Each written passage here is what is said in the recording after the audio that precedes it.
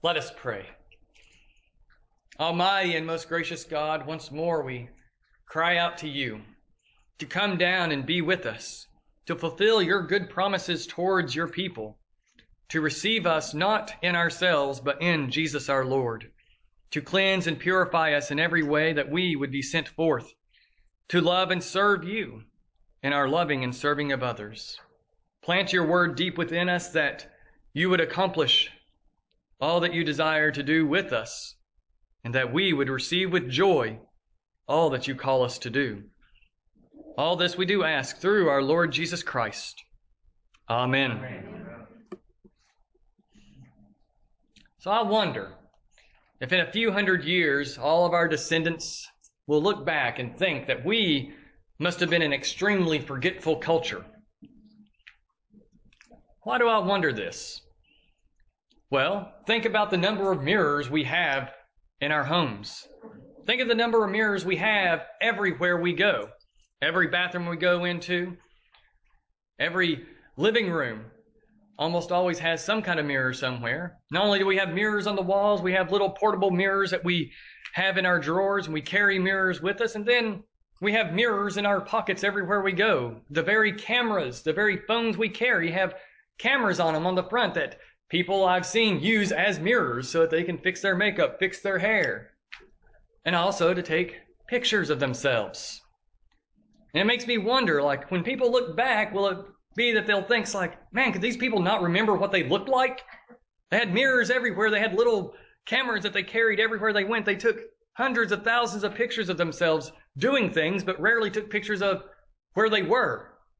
They were always quick to take a picture of themselves as if they couldn't quite remember what they looked like.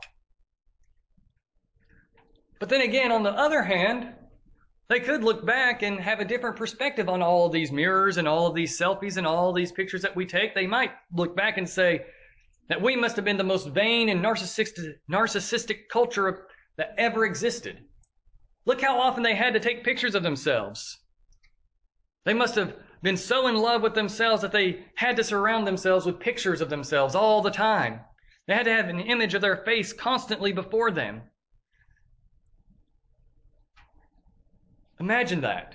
Those two different perspectives that could be laid out before us. But then, both of those things could be true. They're not opposite ends of the spectrum so much as two sides of the same coin. We are forgetful, but we're also extraordinarily vain and narcissistic in and of ourselves. We love to love ourselves, and we love to forget what we look like so that we can go back and look at ourselves. After all, I know this is completely true of myself. I mean, if there's a mirror around, I will most certainly stop and check my hair. I'll most certainly stop and check to see that I look the way that I looked when I left the house to make sure I still look the way I wanted to look. And most certainly, I'm not immune to a selfie. We can all go onto my social media feed and see that I have selfies, that I have pictures of myself in the midst of doing something so that I can look back and see myself and show others what I looked like while I was somewhere, but not necessarily taking the time to take pictures of where I am, to take pictures of the surrounding area. I look back at all of my old pictures growing up, and that's what our pictures were. Yeah, there was someone taking a picture of a group of us, but it was focused on where we were, to see the environment we were in, and there were plenty of pictures that we took that didn't have anyone in them, that were just of where we were. But somewhere along the way, we decided that it was better to take pictures of ourselves in the midst of something as opposed to the thing that was around us, the event itself.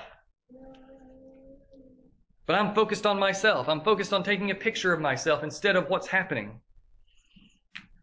And St. James, I've been in St. Paul for so long, I forget that there's other writers of the New Testament. St. James drops smack dab in the middle of his opening chapter here, toward the smack dab in the section we're reading, I should say, this idea of the mirror.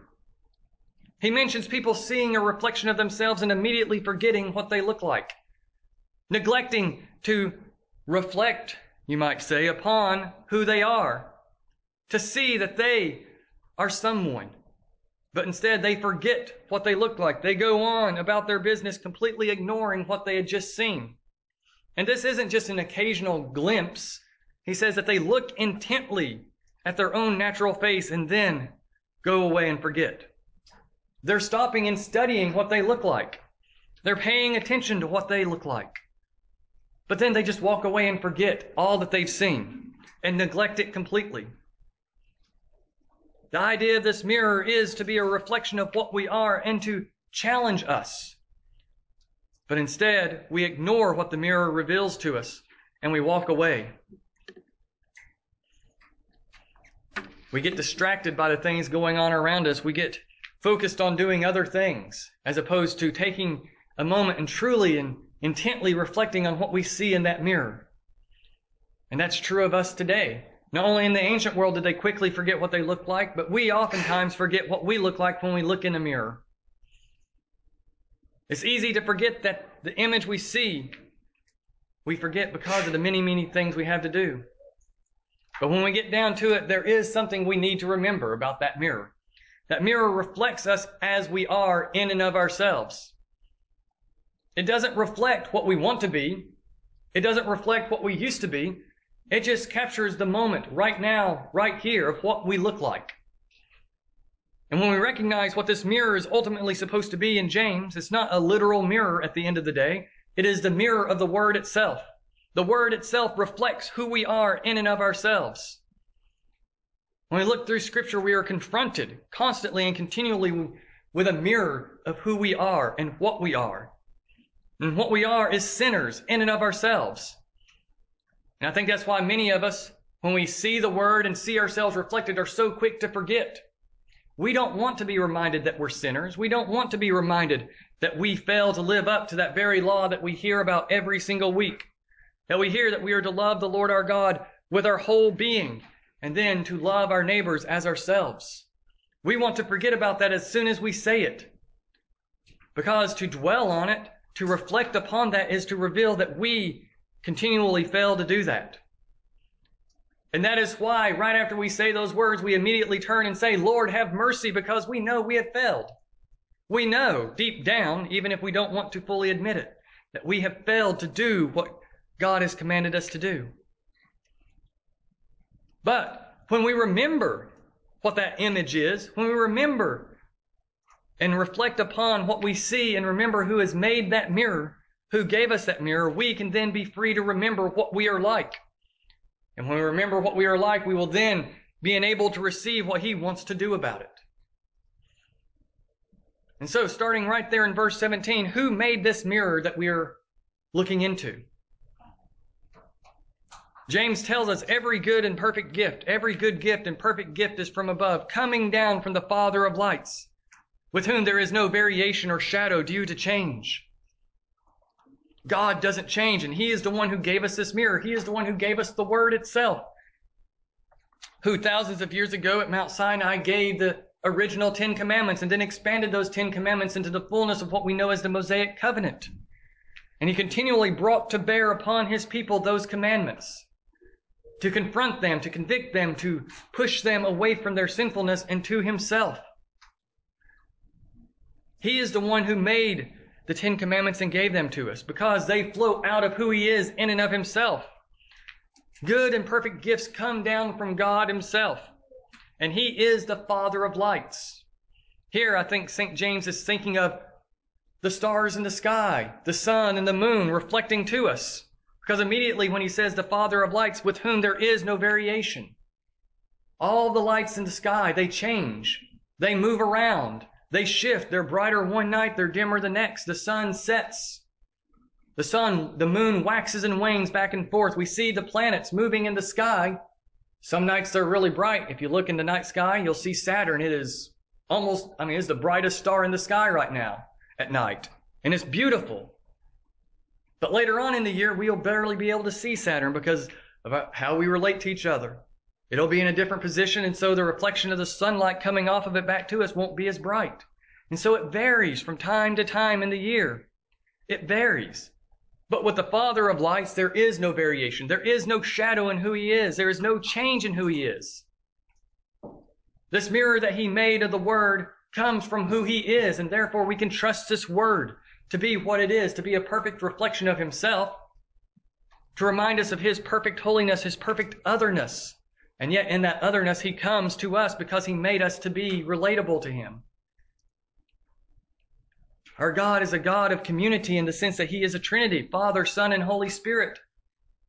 And he created us, his image bearers, to bear that community as well, to become part and parcel of his community, to receive from him his good gifts, to receive from him his love. And likewise, to return love back to him, to return community to him, to relate to him, to spend time with him, to be interrelated with one another. He created us for that, but we fell away. And that's why James says in verse 18, of his own will, he brought us forth by the word of truth, that we should be a kind of first fruits of his creatures. See, this God, who is the Father of lights, who changes in no way, exerts his will over us and brings us forth through the word of truth, that is, through the gospel itself. He uses the gospel to bring us forth, to change us, to renew us, to make us his new creation. And that's why he's talking about here, the new birth, that he brings us forth by the word of truth, that we should be a kind of first fruits of his creatures.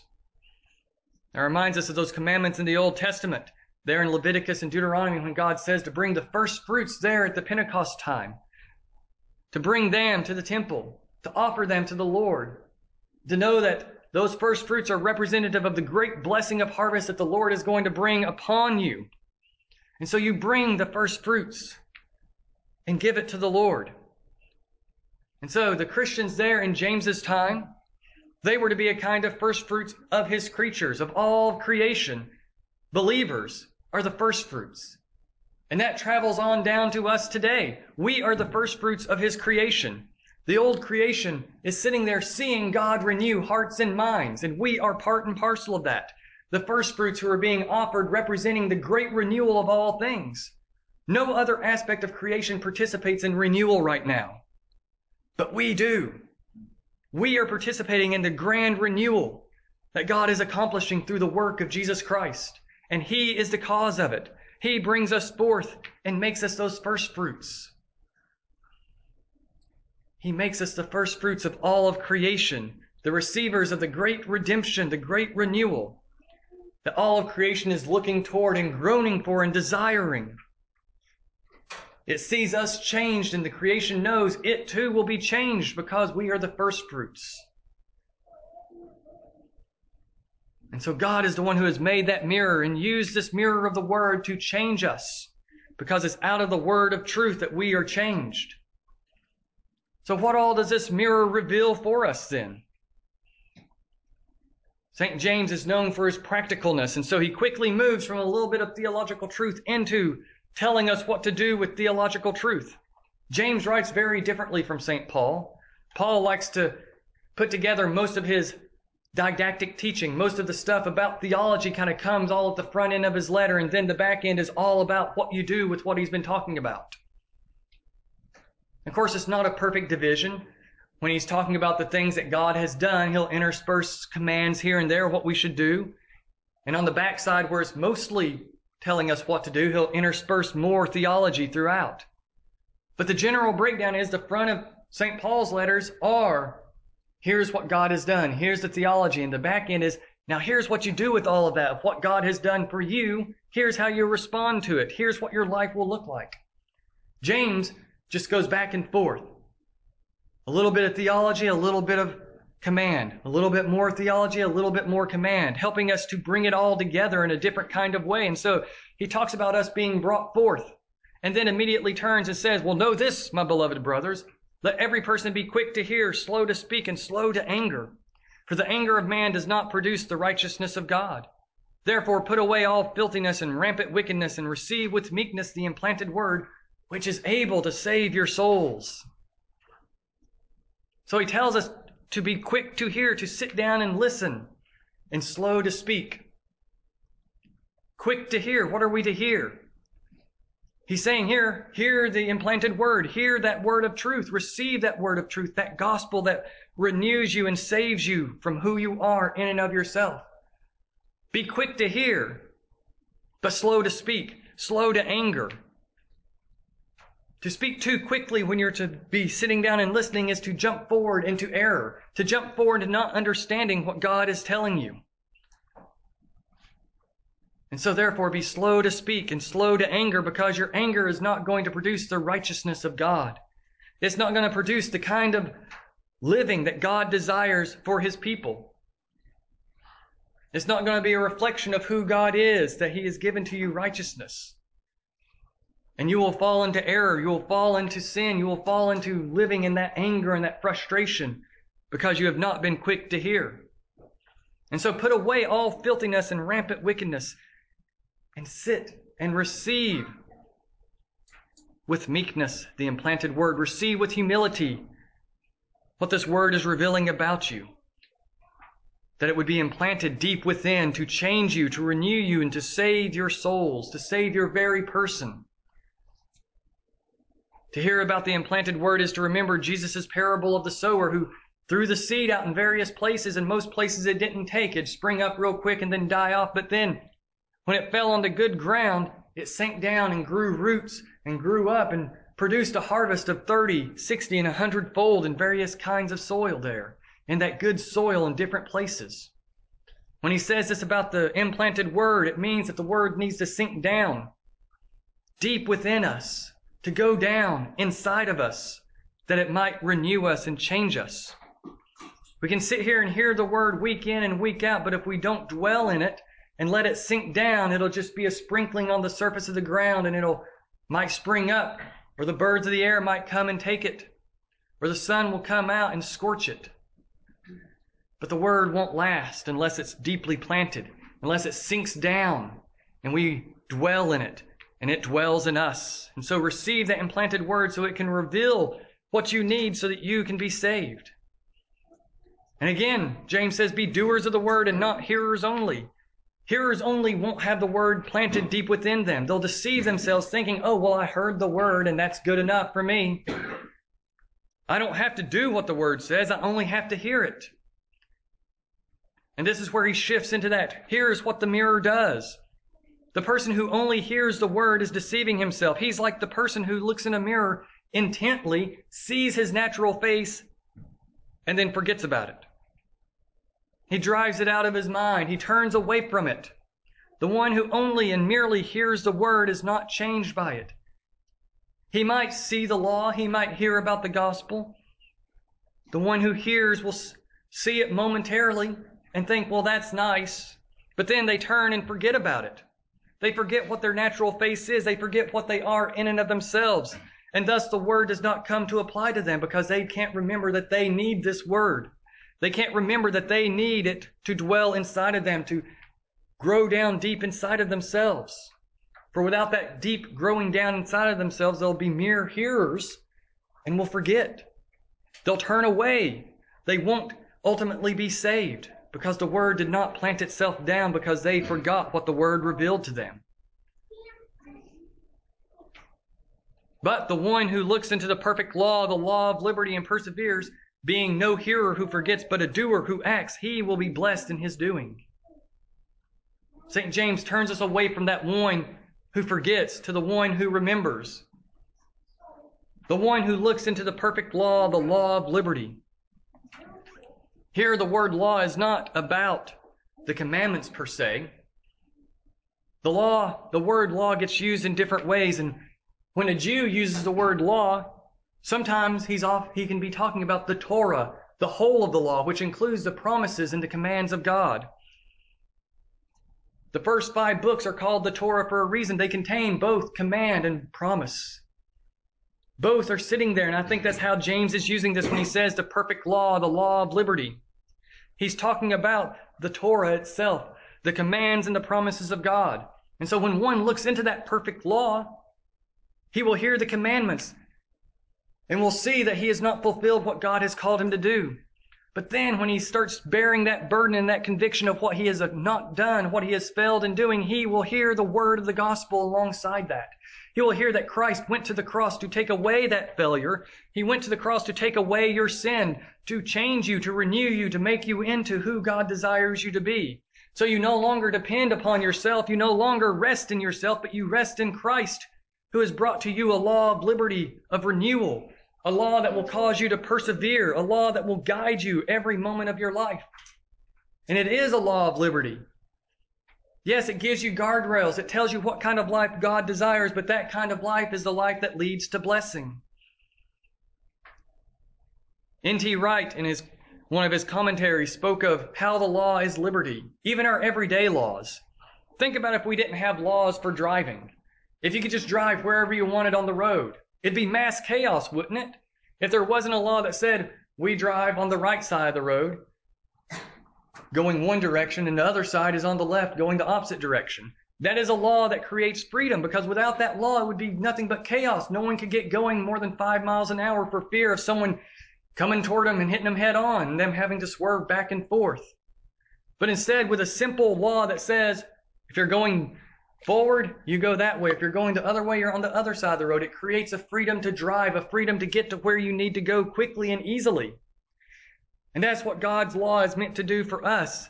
It tells us how to live in order that we would be in that life of blessing. To kick against that law, to resist it, to do our own thing, is to become a forgetter of the law, a forgetter of the promises of God, a forgetter of the kind of life God desires. And to become a forgetter is to fall away from the blessings of God, to fall away from the joy and the goodness He is bringing into your life. Being a doer doesn't earn that blessing. It simply places you on the pathway in blessing. It places you in right relation to be a doer who acts and not a hearer who forgets. And so that mirror reveals to us what it is God desires us to do and what it is that God has done for us. And hearing about that mirror and James telling us to be doers who act, not merely hearers, he turns and says, if anyone thinks he is religious and does not bridle his tongue, but deceives his heart, this person's religion is worthless. And so what do we do with this mirror? We embrace it. We look and we don't forget, and we confront the sinfulness within. And so if you think you're religious, but yet you go off with your mouth all the time, you gossip and you lie and you steal with your tongue and you berate people and tear them down with your tongue. You don't speak truth with your tongue. You're deceiving your own heart, and your religion is worthless. James here is confronting the hypocrisy that exists at all times in all the church. Those people who say they are Christians, who merely hear the word but are not changed by it, who then go out and do the very things the word has told them not to do, and then they act like they haven't done anything wrong. That is the nature of a hypocrite. They're not using the mirror to reflect to them what they are and remembering and thus turning to the Lord. They're looking and forgetting and doing their own thing. The hypocrite is not the one who falls into sin and repents of sin, because we're going to fall into sin and we're going to repent. That's what we're supposed to do. We do that when we're looking at the mirror. The hypocrite is the one who falls into sin and acts like they have done nothing wrong, who then keeps saying, well, yeah, that thing is sin, but that's not actually what I was doing. I was doing something else. They make up excuses for the sins they commit. That person's religion is worthless, for they are not converted. They are not living the life. They are not following the law of liberty. They are not persevering as a doer. But religion that is pure and undefiled before God the Father is this: to visit orphans and widows in their affliction, and to keep oneself unstained from the world. I love when the Bible uses a word that society hates: religion. True religion is this. Pure and undefiled religion is this. We're religious people. The mirror reveals that we are called to particular actions and to a particular way of life. And to have pure and undefiled religion is to visit orphans and widows in their affliction and to keep oneself unstained from the world. This is only a piece of the puzzle. There's more things that we do as believers. But here James brings to bear on the idea of being utterly compassionate toward those who have nothing. To those who are afflicted with the struggles of this world, who are afflicted by the sin that just simply exists outside of them, coming to attack them and assault them. We are to be compassionate on those kinds of people, to visit them, to be with them, to share with them, but also to keep oneself unstained from the world. For our God is a God who is holy in all that He is, and He calls us to be holy as well. And so we keep ourselves unstained from the world by following that perfect law, by letting that perfect law convict, by letting that perfect law drive us to Christ over and over, so that we can repent and turn to the Lord and live and rest in grace and be changed. James, and I think St. Paul ultimately, and all of Scripture ultimately, has this idea of us being called to develop virtue, to walk the path of righteousness, to walk the path of the law, to follow God in such a way that we are putting to death our sins, putting to death that which is within us in order that we would more fully live. Amen. In ancient days, the idea of virtue was doing that which was ultimately the right thing to do no matter the situation you were in. And thus we are given all the virtues in Scripture. We're given the commandments of the things that we're supposed to do. And we're empowered to do that very thing. We are given the Spirit and the grace of God to walk this path of righteousness, to walk this path that would keep us unstained from the world. And when we find ourselves stained by the world, we turn away and we repent and we confess. That's part and parcel of walking this life of virtue.